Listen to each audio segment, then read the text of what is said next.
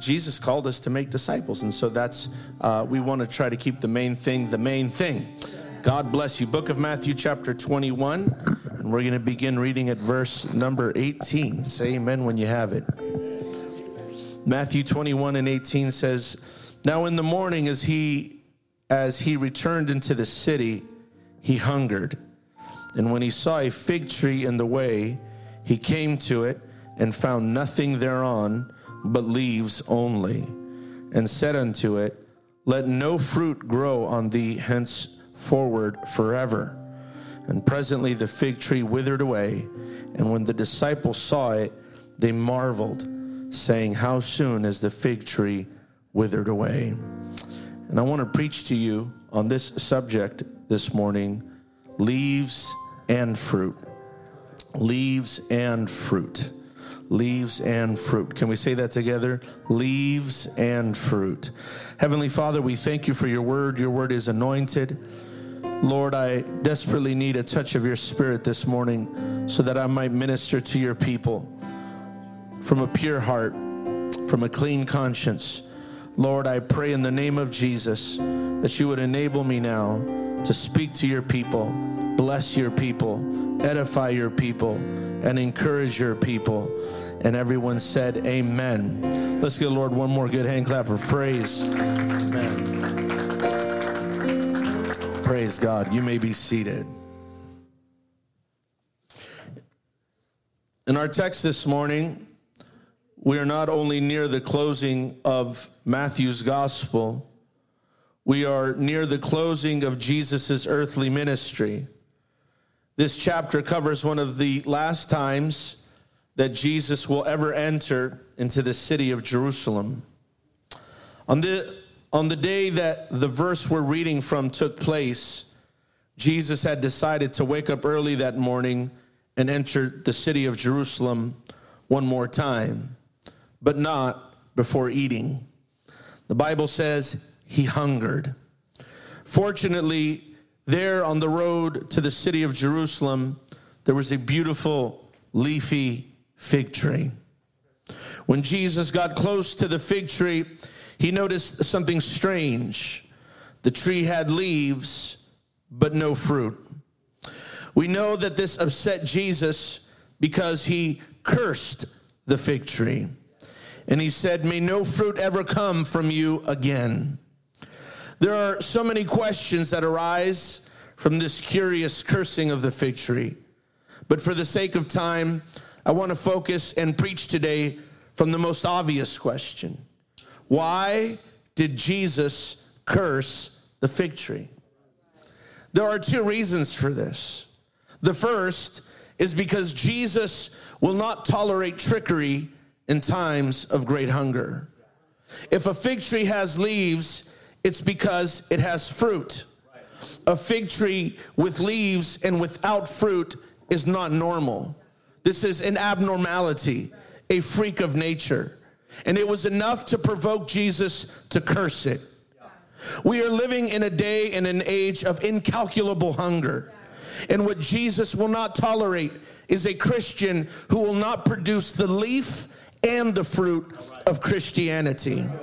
As uncomfortable as this may be, I have to remind us this morning that Christians are being evaluated.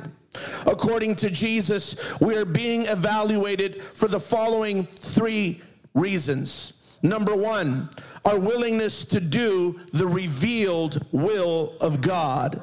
In Matthew 7:21, Jesus says, "Not everyone that says unto me, Lord, Lord, shall enter into the kingdom of heaven, but he that doeth the will of my Father which is in heaven." I talk to people all year round, not only in this congregation, but from all over the nation. I receive phone calls, not only from people in this congregation, but from all over the nation. And I can't tell you how many of those conversations and phone calls revolve around what is the will of God in my life. But can I tell you that often the same people which are asking what the will of God is for their life are not even doing the revealed will of God in their life. I'm just here to tell you, it is the will of God that you go to church. That amen was a little too small. It is the will of God that you go to church. You do not need to pray about this. You do not need to seek the scriptures about this. You should not need to be persuaded about this. Away with the attitude that says I can be saved without church. Away with the attitude that says I'm still a Christian even though I don't regularly attend church. Away with the attitude that says I can come once a month and be okay. You are not okay. It is not okay. That is, you are not doing the revealed will of God. Can I tell you right now that the revealed will of God, if you don't get that right, you ain't gonna get nothing else right. If you cannot do the 1, 2, 3s, don't expect God to give you the 4, 5, 6. Honey, I'm telling you, you gotta get the basics down first. Church is the will of God. Attendance is the will of God.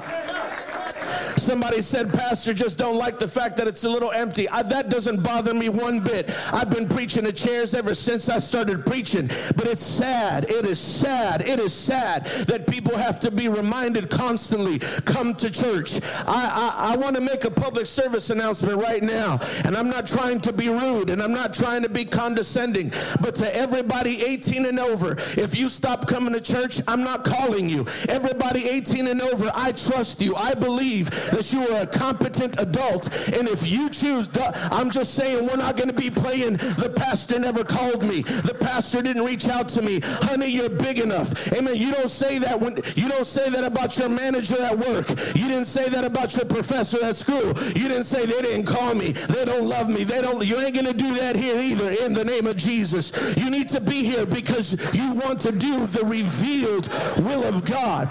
Can I tell you that the revealed will of God is that we tithe and give our offering? That is the revealed will of God. You can open up your Bible and see it plainly as the nose on your face. The Lord says, bring ye the tithe and the offering unto my house, that there might be meat in my house, that there might be bread in my house. Amen. Hallelujah. I am so upset about a trend that I see, and it's not just here, it's going on everywhere, where you got married couples that decide who's going to tithe and who's not. My wife will tithe, but I won't. I'll tithe, but my wife won't. Listen, when you get married, I don't care if you don't share a checkbook. You both got to give your tithe. Praise God. Or there's still a curse over your house.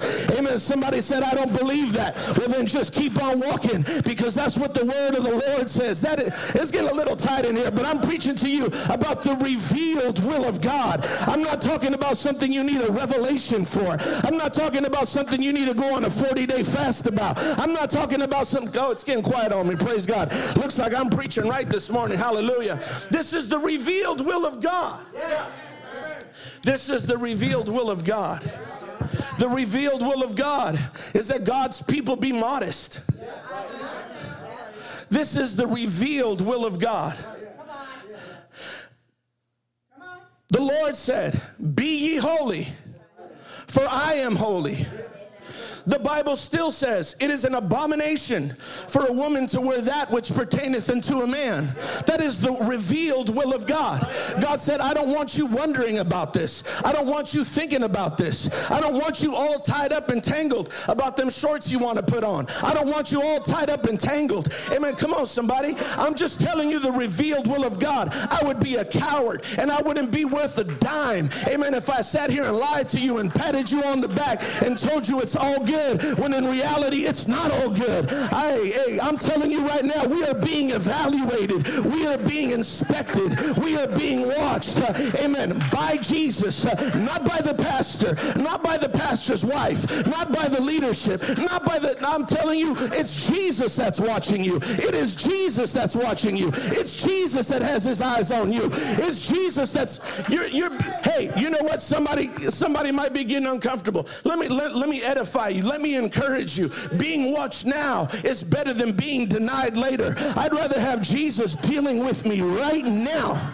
I'd rather have Jesus dealing with me right now. I'd rather have Jesus telling me, take that off. I'd rather have Jesus telling me, that ain't right. I'd rather have Jesus telling me, you're stealing from me. I'd rather have Jesus tell me, praise God, you're not being faithful to me. Tell me that now while I can correct it, because you can't correct it in hell. You can't correct it in heaven. You got to make those decisions now. Oh, come on. If I could compare this to anything, let me compare it to like a plane flight. You don't get to choose where you're going when you're in the air. Those decisions are made on the ground. You purchase that ticket on the ground. And once that thing goes, you're on for the ride. You have a destination from that point forward. The Bible says that some men's sins go before them. Other men's sins go after them. That is just good old-fashioned King James English for saying God could deal with you about it now or later. You make the choice. You make the choice. We make the choice. We are being evaluated on our willingness to do the revealed will of God. There are people here today. You are wondering, what is the will of God for my life? Can I encourage you to do the revealed will of God first? And don't just do it well. Do it well. Do it wholeheartedly. Do it with love and with passion for God. Amen. And the perfect will of God will reveal itself to you. We are being evaluated, number 2, on our willingness to let Jesus reign over us. In the book of Luke chapter 19, Jesus gives a shocking parable about his own people, not sinners. He compares himself to a prince that leaves his country and tells his citizens, I will come back. I will come back. And while he is gone, the citizens of that country send messengers behind the prince. And when he gets to the other city where he's going, those messengers tell him in Luke 19 and 14, but we do not want this man to reign over us. In fact, the scripture says they hated him. They hated him. They hated him, and they told him, you ain't going to reign over us. We know you're real. We know you exist. We feel goosebumps when we throw on the Kirk Franklin in the morning. But you ain't reigning over us. You ain't telling us what to do. You're not telling us what to wear. You're not telling us where to go. You're not telling us what we can and cannot consume and smoke. You're not doing that for us. You're not telling us what we can and cannot do with our bodies. You're not telling us none of that. You will not reign over us. You could be Lord, but not my Lord. Can I tell you that prior to Jesus being crucified, he got all his disciples in a room. And I am telling you, I remember people used to get uncomfortable with this. You can get uncomfortable if you want to. Jesus was just about naked. He almost unrobed himself completely. And he started washing his disciples' feet. And then he started drying their feet with the one coat he owned. And as he's drying their feet and washing their feet, he looks up at them and he says, don't you get this wrong. I am your Lord. I am serving you right now. I am washing your feet. I am humbling myself. I am being as low as I can be. But don't you get it twisted. And don't you get it all mixed up in your head. I am your Lord. I'm nice. I'm loving. I'm patient. I'm humble. I ride on donkeys. But I am Lord.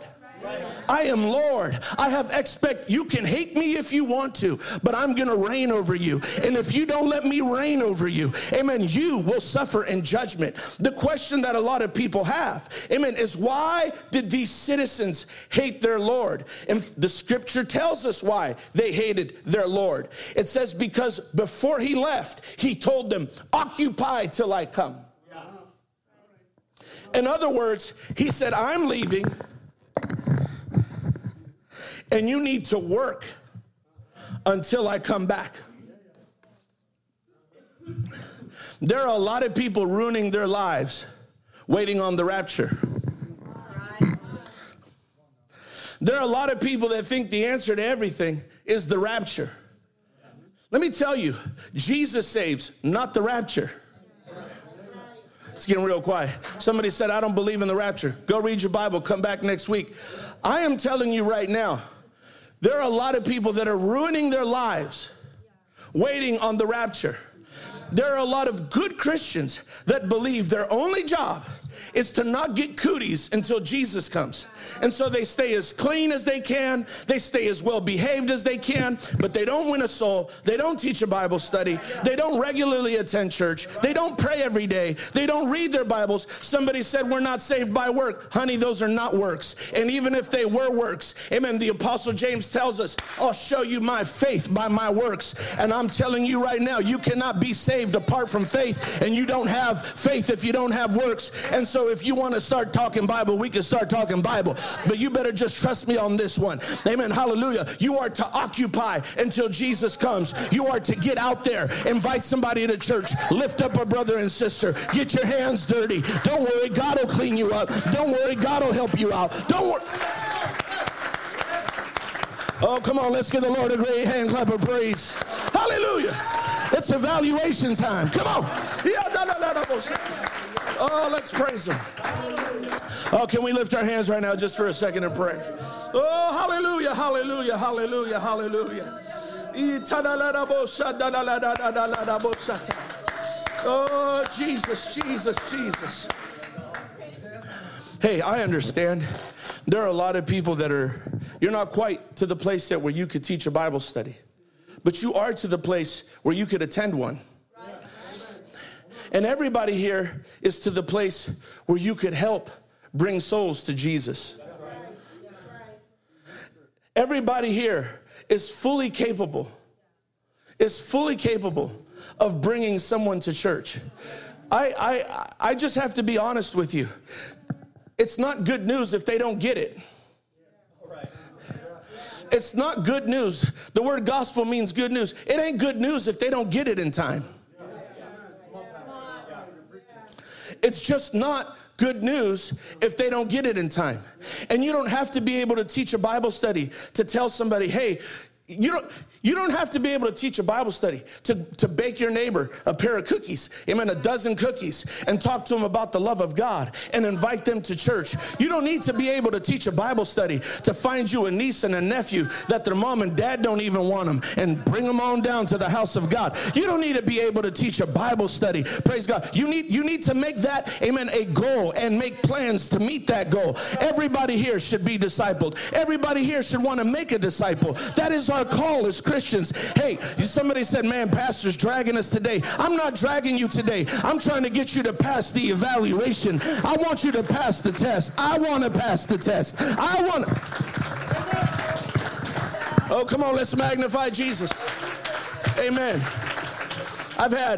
I've had several people in this church, and God bless you. I'm taking you up on it, and you know I will. And I have, some of you. You open your homes and you say, Pastor, come to our house, teach a Bible study. This is wonderful. This is beautiful. This is the way we're supposed to be. We're supposed to be moving from house to house. We're supposed to be moving from city to city. We're supposed to be going from Richmond to Pleasanton. We're supposed to be going throughout Alameda. We're supposed to be reaching everybody we can. We're supposed to be, come on, somebody. We're supposed to be knocking doors. Amen. Hallelujah. Oh, come on, somebody. Amen. Hallelujah. Come on, let's magnify Jesus. Oh, come on. I feel the Holy Ghost talking to us right now. Oh, Jesus. Oh, let's praise him. Let's praise him. Let's praise him. God is talking to us right now. Hallelujah. Hallelujah. Hallelujah. I understand. We're all busy. We all have things to do. But let us not forget, he told us, work until I come. Work until I come. I promise you, God is my witness. I am not speaking harder to anybody here today than I would be on myself. I I sat in that corner over there, weeping and sobbing. And God rebuked me. And I'm just telling you, I teach several Bible studies a week, so I'm not up here trying to win points, but I'm just telling you, I am getting rebuked by the Holy Ghost. You are throwing your life away, waiting for the rapture. And with COVID and government and all this stuff, all of us are hoping it comes soon. But all of us are also subject to the very real danger of just waiting on Jesus. Waiting on Jesus. That is, can I tell you, you probably will not even believe me, but there are theologians of old, people that have studied these scriptures way more than you and I ever have. Theologians of old that deliberately did not make a big deal about the book of Revelation. Somebody said, we make a big deal about every book. That's true, we really do. But even centuries ago, early theologians saw that when you start getting fascinated with end time events, the church locks up. The church locks up. There are some people, I'm tired of it. I really am. I'm sick of it. They know about the mark of the beast. They know about Russia. They know about China. They know about microchips. They know about implants. They know about vaccines. They know about this. They know about that, but haven't brought one soul to church. I'm telling you, the only kind of eschatology, the only kind of end time prophecy I'm worried about is the kind that compels people to go knock a door, bake some cookies for their neighbor, help a brother and sister out. If your interpretation of the book of Revelation is not making you teach a Bible study, your interpretation is all messed up. Because guess what? You ain't going nowhere. You're going to be as heavy as a lead balloon come the rapture. You may not like that, but you done showed up to the wrong service. I'm going to preach it to you. There's a whole lot of people throwing their life away, just waiting on the rapture, throwing their life away, waiting on Jesus. Guess what? You're not going to be happy when Jesus comes. You're not going to be shouting when Jesus comes. It was the prophets of old that said, woe unto them. Amen. Hallelujah. On the day of the Lord. We all think of this as some glorious event. It's not. The second appearing of Jesus will be nothing like the first appearing of Jesus. The first appearing of Jesus was angels singing. Amen. Crying out goodwill. Amen. And peace and salvation. It's not going to be like that the second time around. When he comes back, honey, it's not going to be Christmas bells. Amen. Gifts. It's not going to be like that. It's going to be judgment. It's going to be evaluation time. I'm trying to prepare you for what the Word of God says. I'm trying to prepare you, amen, to pass that test. I'm trying to... Oh, come on, somebody. Oh, come on, somebody. Hallelujah. Hallelujah. Jesus did not say, work until you get so old you can't. Hey,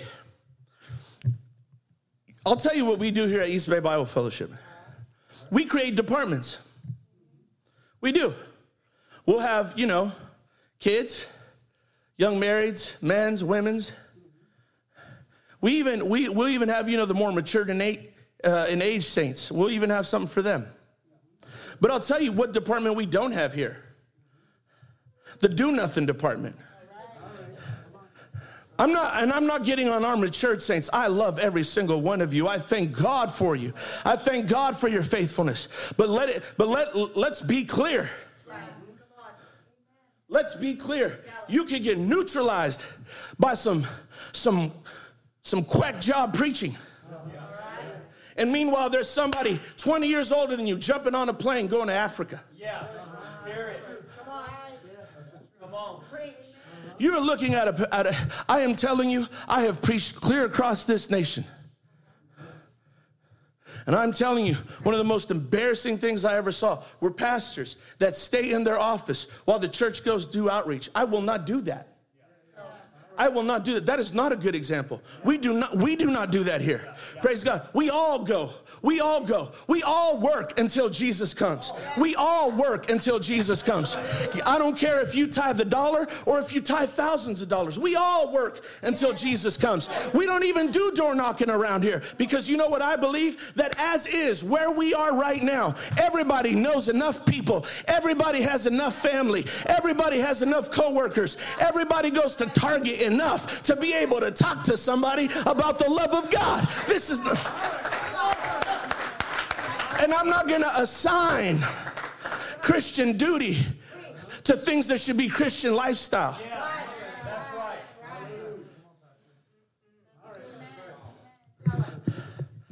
Somebody said, oh, man, I really showed up to the wrong service. Come back Wednesday night. It gets better on Wednesdays. You ain't heard me preach on Wednesday. You miss it.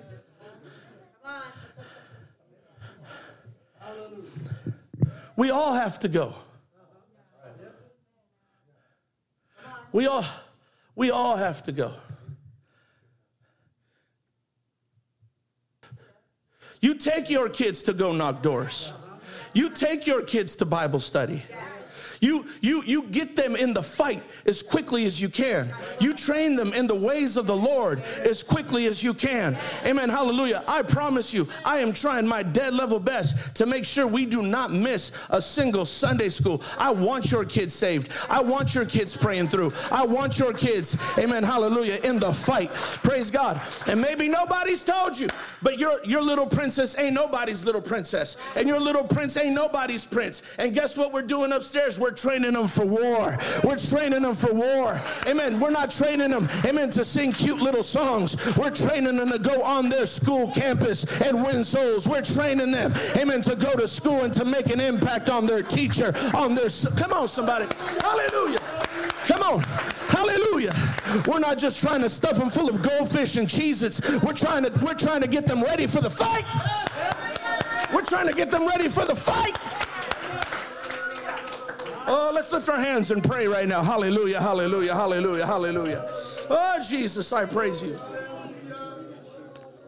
Oh, hallelujah. Come on, let's just pray. I'm not going to preach long. Hallelujah, hallelujah, hallelujah. Oh, let's give Jesus a hand clap of praise. Hallelujah. We are being evaluated on our willingness to do the revealed will of God. We are being evaluated on our willingness to let God reign over us. Last, but certainly not least, we are being evaluated on our willingness to harm each other.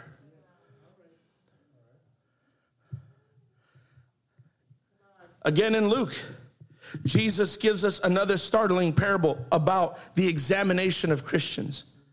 In Luke 12:45, he says there's a servant who begins telling the other servants, Jesus ain't coming soon.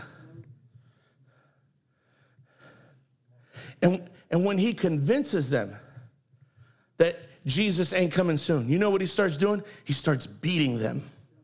He starts hitting them. He starts slapping them. He starts calling them names. And Jesus says, he is a wicked and an evil servant. And when I return, I'm going to let him have it.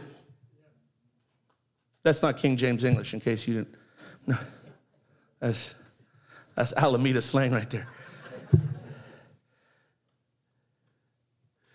As we near the end times, I am going to say probably the most negative thing you'll hear me say today.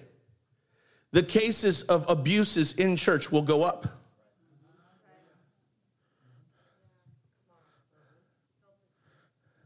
And if we are not careful, East Bay Bible Fellowship, we will succumb to the current of hurting one another.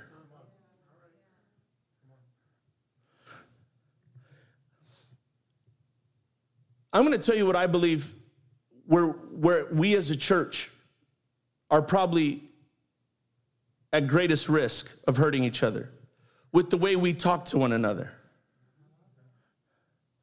We have to watch our tone with one another.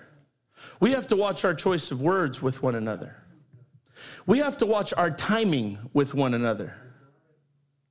When you feel like saying it doesn't mean it's the right time. When you get this urge and this impulse to say what's been heavy on your heart, and you're not taking into consideration that you've been having a wacky week yourself,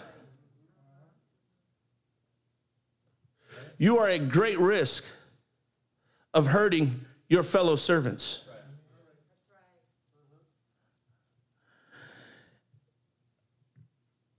if you decide to talk to somebody, including me, be mindful of the fact that you've had much longer to think about what you're going to say than the person has to answer.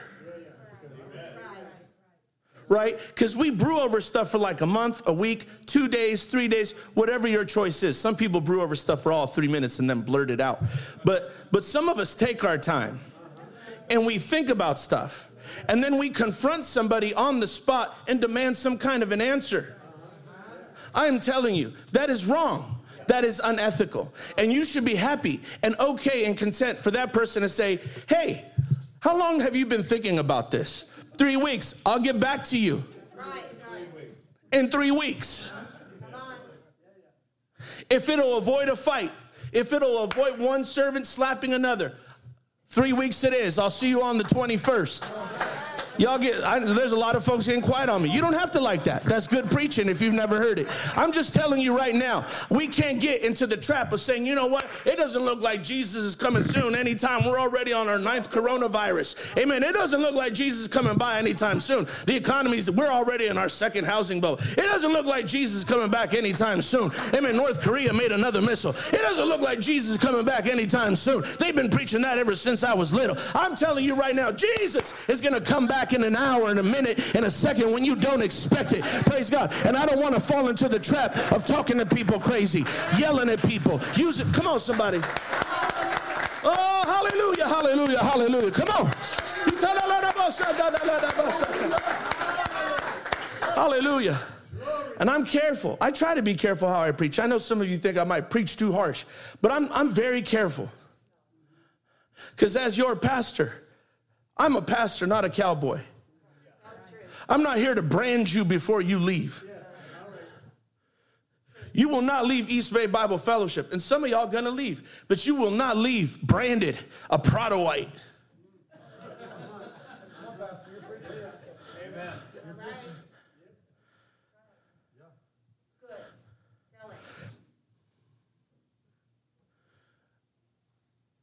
I said this on Wednesday night a few nights ago. I'll say it again. I don't even want to talk to you in my office. I'd rather talk to you out here. Too many people think they're in trouble back there. If we go talk, I feel bad asking y'all, hey, can we go talk back? Because I see it on people's face. They're just like, oh, man, I'm going to get branded. It's branding time at the East Bay Bible Fellowship Corral. We're not going to be doing, I will not be doing that. I will not be doing that. We are into cultivating competence, not control.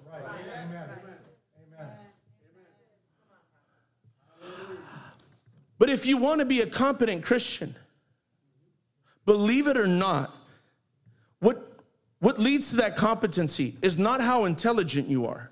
It's not how high your IQ is. It's not even how well you speak English. I'll tell you where your competency derives from the word of the Lord. That's where competency in the Christian life comes from. Because I know people that are mighty uneducated, and I know people that are mightily educated. But because the bedrock of their thoughts, their ideas, their planning, their goals, their ambitions is not biblical, they are incompetent. And I know people that are as simple as it comes, but the bedrock of all their decisions, the ground beneath their feet, is the word of God. And they are highly competent. They move with great sophistication in the Spirit. They may not impress anybody. They may not have the nicest clothes. They may not have a degree. Amen. But they are competent in the scriptures. They are fearful of the Lord. They walk with great carefulness around the people of God and the house of God.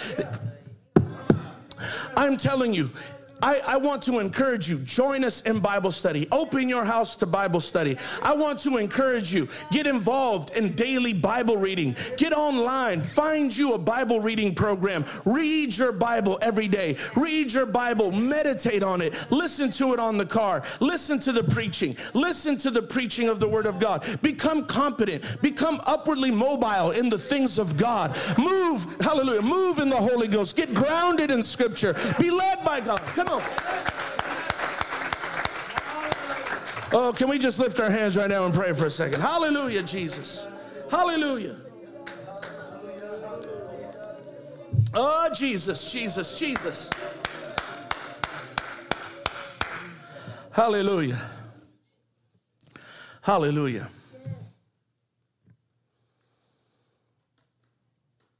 All these things that we have spoken of are uncomfortable. In fact, they are so uncomfortable that there are entire sectors of Christianity that have made up a lie and said, you can't even lose your salvation. You can't even lose your salvation. Listen, all these parables I just gave you, they are not parables of Jesus judging the sinner. They are parables of Christ returning and judging his own. Jesus said, if a man not abide in me, that's not, sinners don't abide in Christ. Christians abide in Christ. He said, if a man abideth not in me, the same is cut down and thrown into the fire. Do not believe anybody that tells you that once you are saved, you are always saved. There's not just mountains of scripture against it. The entire Bible is against it. Adam could not sin and eat the tree of life. When he decided to do one and not the other, he got kicked out of the garden. And God knew, I know how you little humans are. You'll try to come back up in here and fake saved. So I'm going to put an angel with a flaming sword so you don't think about doing that in my house. Yeah. Right. Yes.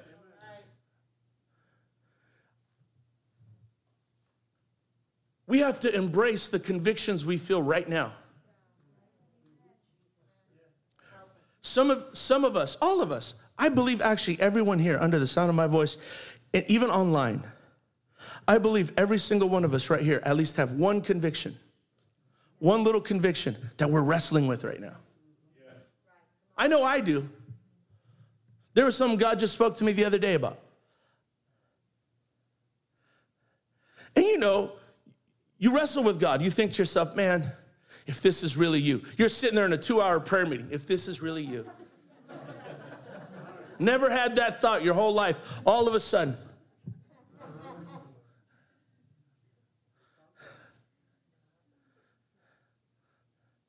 I'm going to come back, pray tomorrow.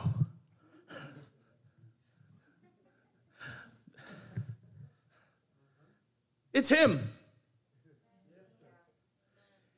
It's him. It's him telling you, don't miss church. Don't do that. Let me rule over you. I'll give you a better life than you can give yourself. I'll take care of you, but the bills won't get paid. Lies. But my family will forsake me. Lies. But my husband won't love me. Lies. But my wife will reject me. Lie. My friends won't think I'm cool. True.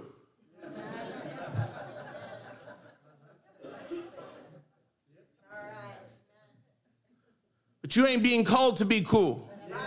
You're being called to Christ. You're being called to Christ. Amen. I hear the word of the Lord say, the bridegroom says, come. The bridegroom says, come.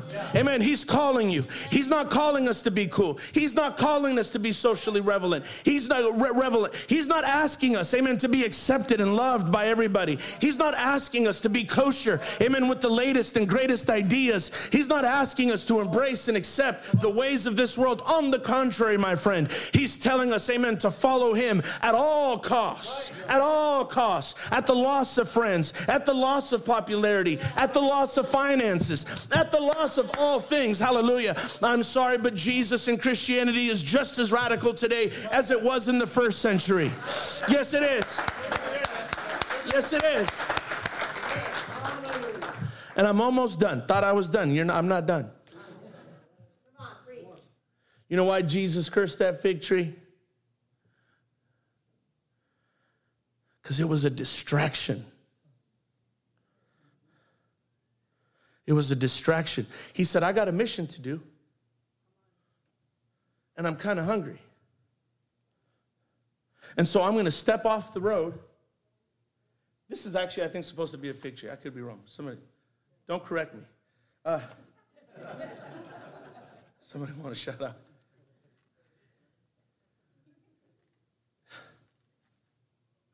He goes off the course. He takes time out from his mission. Let me tell you something. Jesus was on a punctual schedule. He was on a schedule. And now he has to go off because he's seeing this tree that looks like it has fruit. And he goes up to it. And there's nothing. And now he's hangry. That's right.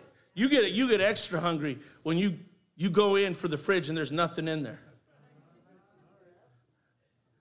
This should not be. This does not require any kind of high-level thinking here. We've all opened the refrigerator door only to find out, amen, that there is no food. And you get extra upset, not just because you're hungry, and not just because there's no food, but now you have to get up and go to the store. And your schedule is now thrown off. And Jesus says, this tree is a distraction. And if it's this big and this matured with this many leaves, it's been distracting people as they go to the house of God for a long time.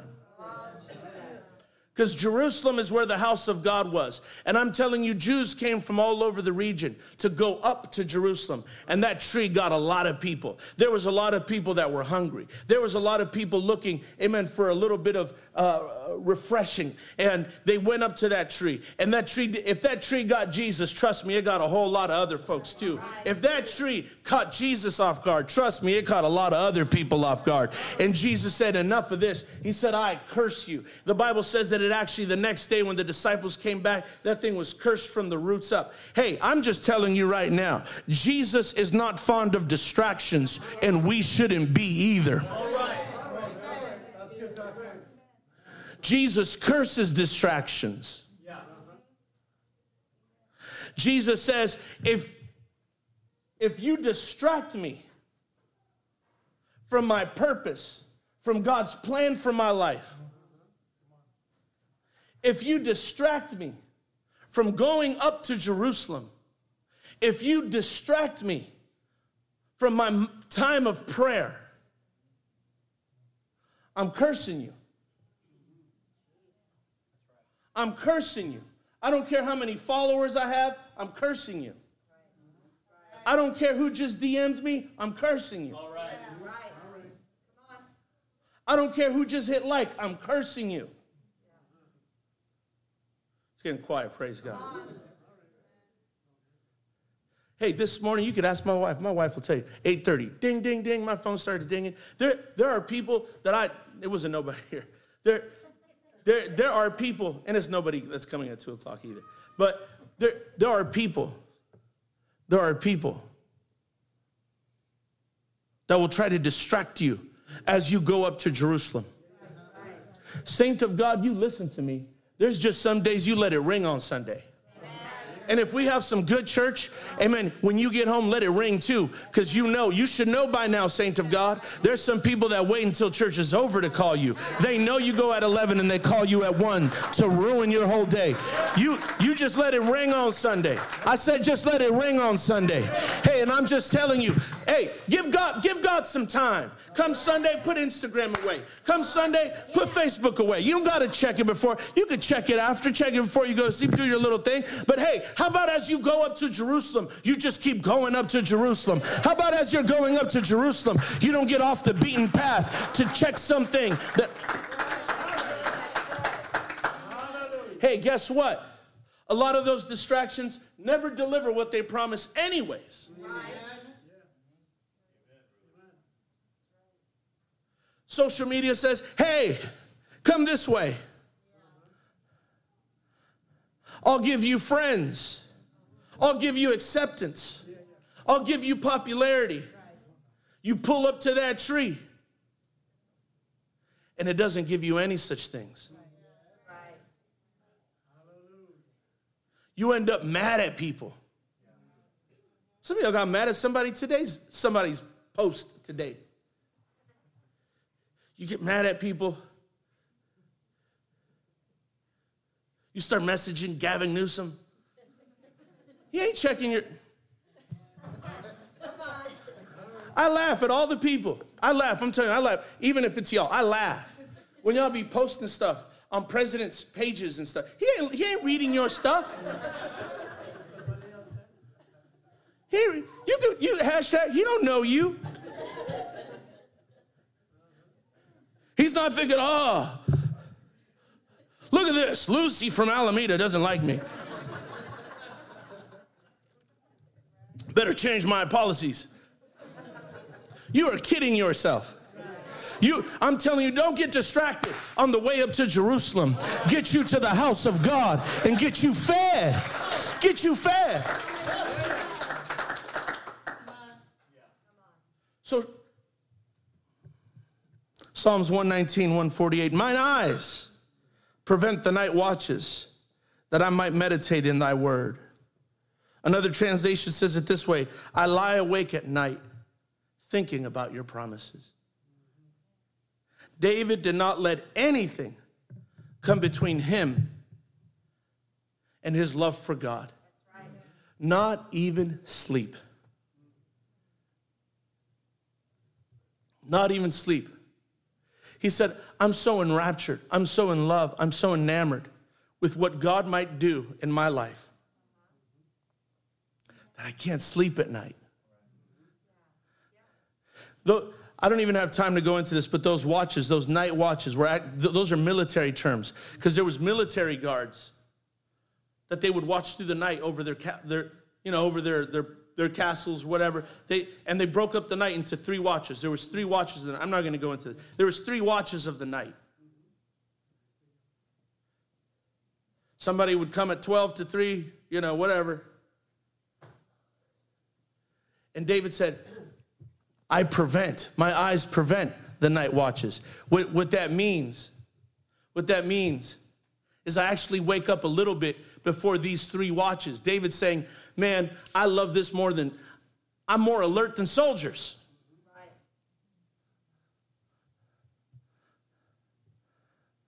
This keeps me up at night.